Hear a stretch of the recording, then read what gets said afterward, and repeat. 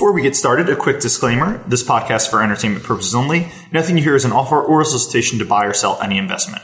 With that, hello and welcome to the Rangeley Capital Podcast. I'm Andrew Walker, portfolio manager at Rangeley. With me, as always, my co-host and Rangeley's founder, Chris DeMuth.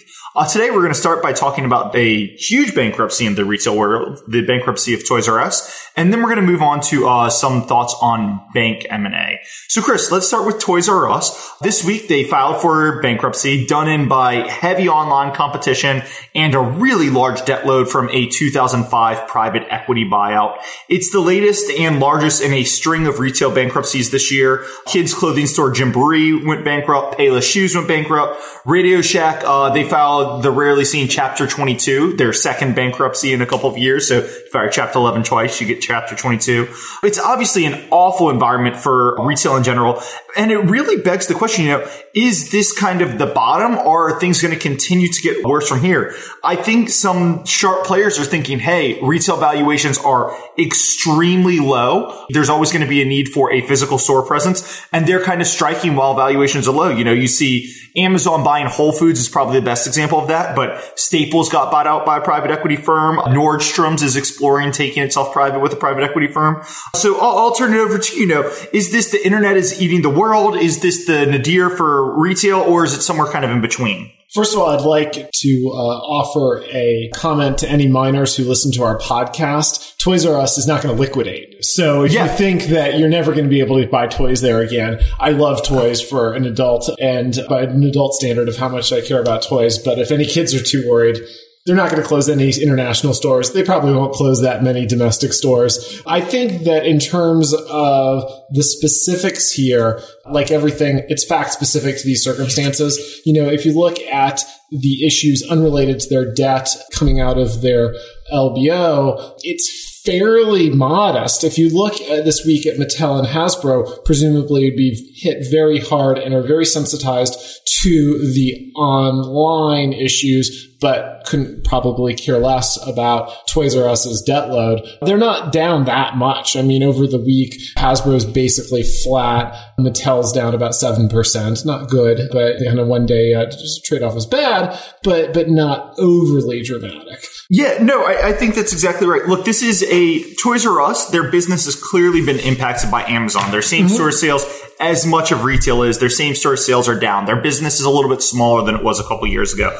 But this is a classic bankruptcy in that the business is fine. It's not going to liquidate. This is just an over-leveraged business. They're going bankrupt. They're going to wipe away some of their debts, convert a lot of their debt to equity, and then they'll continue operating. This is still a profitable business. They did about $500 million in operating income, about $800 million in adjusted EBITDA. So it's still a profitable business. It just had too much debt as a legacy from this buyout in 2005 that they could never kind of outgrow the pace of that fixed cost. Yeah, this was originally a club deal. It was originally set at about 20% equity, but that equity went way down kind of subsequently after the deal closed. And at every step, at each iteration of communication between the various entities, they kind of were happy to take fees and money out without putting a lot of investment in. Well, if you look at a lot of the retail doom, there's especially doom in the kind of stores that I would hate to shop in as an activity. You have a perfect alternative, of course, with Amazon. You have alternatives in terms of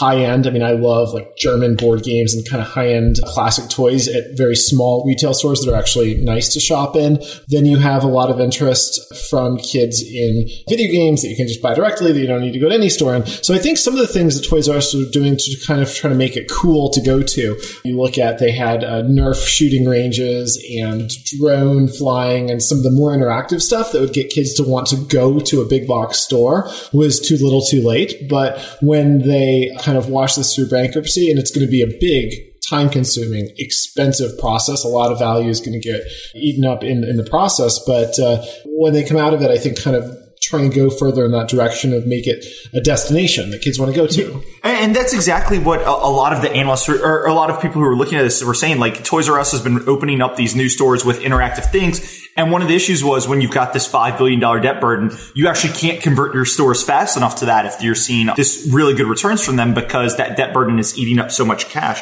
But it's interesting to think about, I look at Bed Bath & Beyond. They reported disastrous earnings this morning, and their stock was down like 20% because of those earnings. You look at Bed Bath & Beyond or Barnes & Noble's, they're trading at like 4 times EBITDA. They have pretty clean balance sheets for the most part. Barnes & Noble's doesn't have much debt. Bed Bath & Beyond, it's very reasonably levered. And you look at them and you say, hey, these are really cheap. Does a private equity player step in here and take advantage of how cheap it is by levering it up a la what Toys R Us was done in 2005? Or do these things, when I think about a Bed Bath & Beyond, what's the appeal of going there versus window shopping there and buying it on Amazon cheaper with less overhead? Or Barnes & Noble's, what's the point of going there and buying physical books versus Kindle? Like, I know some people like physical books, but there are a lot of advantages to Kindles where you don't have to lug it around. It's probably cheaper. You can get it instantly. Where do you kind of fall on that spectrum? Heavily in it's hard to come up other than in very specific kind of niche markets, kind of what you need a second Amazon for. Kind of Sears has some more business. Sometimes they're price competitive in very heavy objects that Amazon just doesn't want to deal with the shipping on. But like why you need a second or third or fourth, maybe private equity maybe they get cheap enough, private equity can make it work with a lot less debt. But I don't know. It's hard to say. Yeah, it's just interesting because, you see Amazon, like their new things, it's almost like a return to the old, right? Mm-hmm. Their new thing is they're buying Whole Foods to get the grocery store presence. They're actually starting to open up physical bookstores because they see a need for physical bookstores, both to help with shipping and distribution and because they think they can turn that into a profitable business. You see that and I see that and I say, hey, if Amazon's moving there, like, is that the bottom? Especially Barnes & Noble's, a lot of those retail spaces, they are like congregation centers. They function as also cafes and stuff. It's very interesting to me, but it's just a tough one to suss out. Anyway, we'll stop there unless you want to have less thoughts. I just wanted to turn to one thing specific to Toys R Us. It was very interesting to me how little the debt priced this all in. I tend to think of the bond market as pretty smart, although, I never can. The one security I probably have least interest in is that kind of corporates trading right around par, and it was really close and really stable for such a long time until this announcement came out. Yeah, well, you think about $5 billion debt versus $800 million in EBITDA. Even in a liquidation, the debt probably is factoring in, hey, we're probably going to get made pretty close to whole. Mm-hmm. It's not going to be a liquidation. It's going to be an ongoing business, and we're probably going to get made pretty close to whole just because you're only buying the business at 6 or 7 times EBITDA, and that's generally kind of where retailers go for. Mm-hmm. So let's turn over to bank M&A. Sure. Last week we talked about the surprising absence of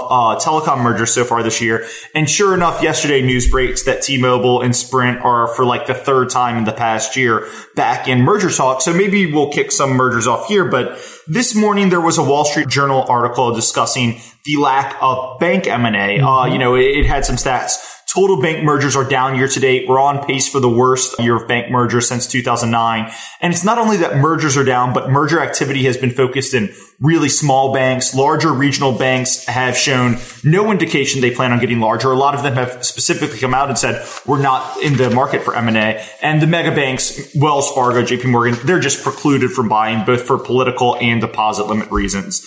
And, the lack of bank M&A, it's been a huge disappointment to a lot of people. People were predicting that the Trump administration and a big rally in banking stock would really result in a return to pre-crisis merger appetites. So, Chris, there are a lot of different reasons people have for why they think kind of there's been this non-deluge of bank M&A. We can go through those reasons, but I'll turn it over to you. What are you kind of thinking is why there's no bank M&A? One reason is similar to the problems we've seen on telecom and discussed last time, but it's even more important to bank M&A, which is regulatory uncertainty, specifically on the tax side. It's very, very hard to come up with bank deal pricing if you don't know what the tax rate's going to be. For the vast majority of the banks, the ones that are taxpayers, it is very helpful to have lower rates. For the banks with big NOLs, it's unhelpful, but in all cases, it's helpful to know. Yeah, so the first thing we've said it multiple times. And look, if everyone agrees a bank's worth 15 times after-tax earnings, just to take a number, the bank is worth 20 to 30% difference, just depending on if the tax rate is 35 or 15%. So, this uncertainty over if tax reform is going to happen, I think it's a real killer in the bid ask. There's some other regulatory uncertainties that impact too. I'll lot of federal banking regulation, I joke, it has to do with how much loans you're supposed to give to people that you know aren't going to pay you back. And sometimes there's real paradoxes where you can get in trouble if you're giving too much or too little. And sometimes for the same person or neighborhood, you're supposed to do things that are impossible, literally impossible.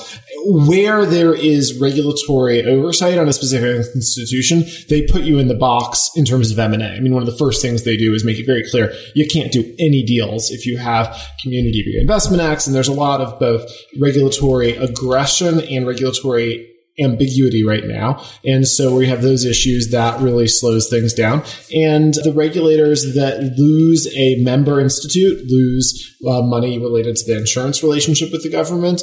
They sometimes don't want to allow for deals, and it's much more opaque than, say, dealing with antitrust, where there's a clearer standard. So I think the regulatory issues is a big deal. Boards have sometimes mixed loyalties, especially with smaller banks. They can be not always that progressive in terms of looking at deals. And at the big end, anybody who's missing the cutoff on the systemically important standard wants to stay out of that cutoff. So you're not going to have any deals, I would say, ever that are going to combine to create a new systemically important institution.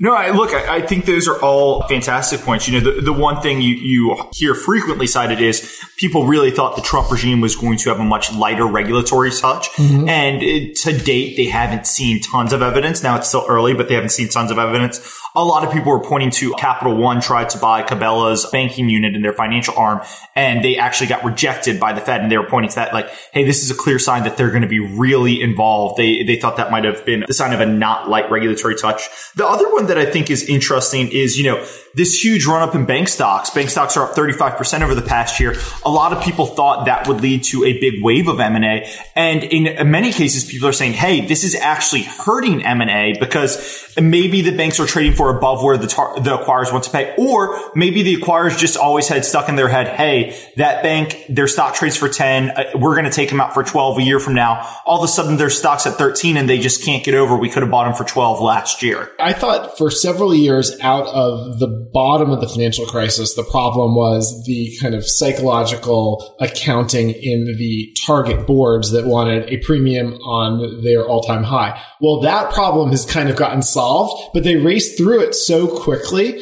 that now the problem is every single mid-sized bank that I had some kind of takeover thesis in over the last year that hasn't happened has raced through the price that I said, this is the price I'm holding out for. If we get this, this will be a big win. And it's just gotten there without anything happening. And so all of those kind of mid-sized bank stock prices, you know, you've solved the target's stock price sort of arbitrary problem. And now you've created this new buyer's arbitrary problem in that they've gone so far, so fast. There was even problems with deals that were announced in August and October and September of last year. After Trump got elected, all the bank stocks ran up, and there was even problems getting those original deals closed because a lot of sellers were coming back and pushed back. Hey, with where banks are trading out, we'd rather just be standalones. And you saw a lot of acquirers actually have to bump their bids. So acquirers today might be looking at the big run up and looking what happened to banks who were already in deals and said, maybe we don't want to pay a premium and risk kind of having us turn down or go through all that complication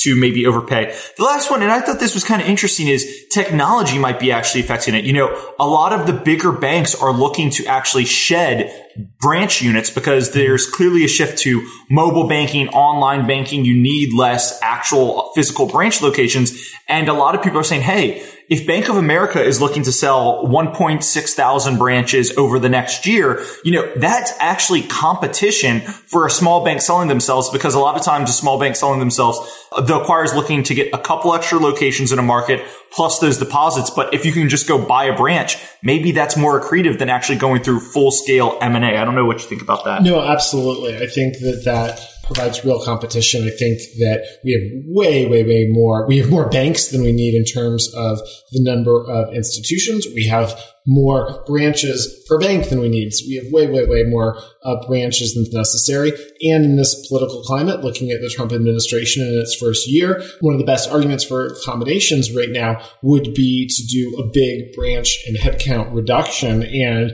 it's hard to be very explicit about that goal, but you certainly don't need it to grow. If anything, you need to combine to shrink. Yep. And if you look at two other things, just looking at this past month, I've been going through a lot of the bank data. I think that it's interesting to see is you've had several credit unions, several non-public financial institutions as buyers in the deals announced this past month.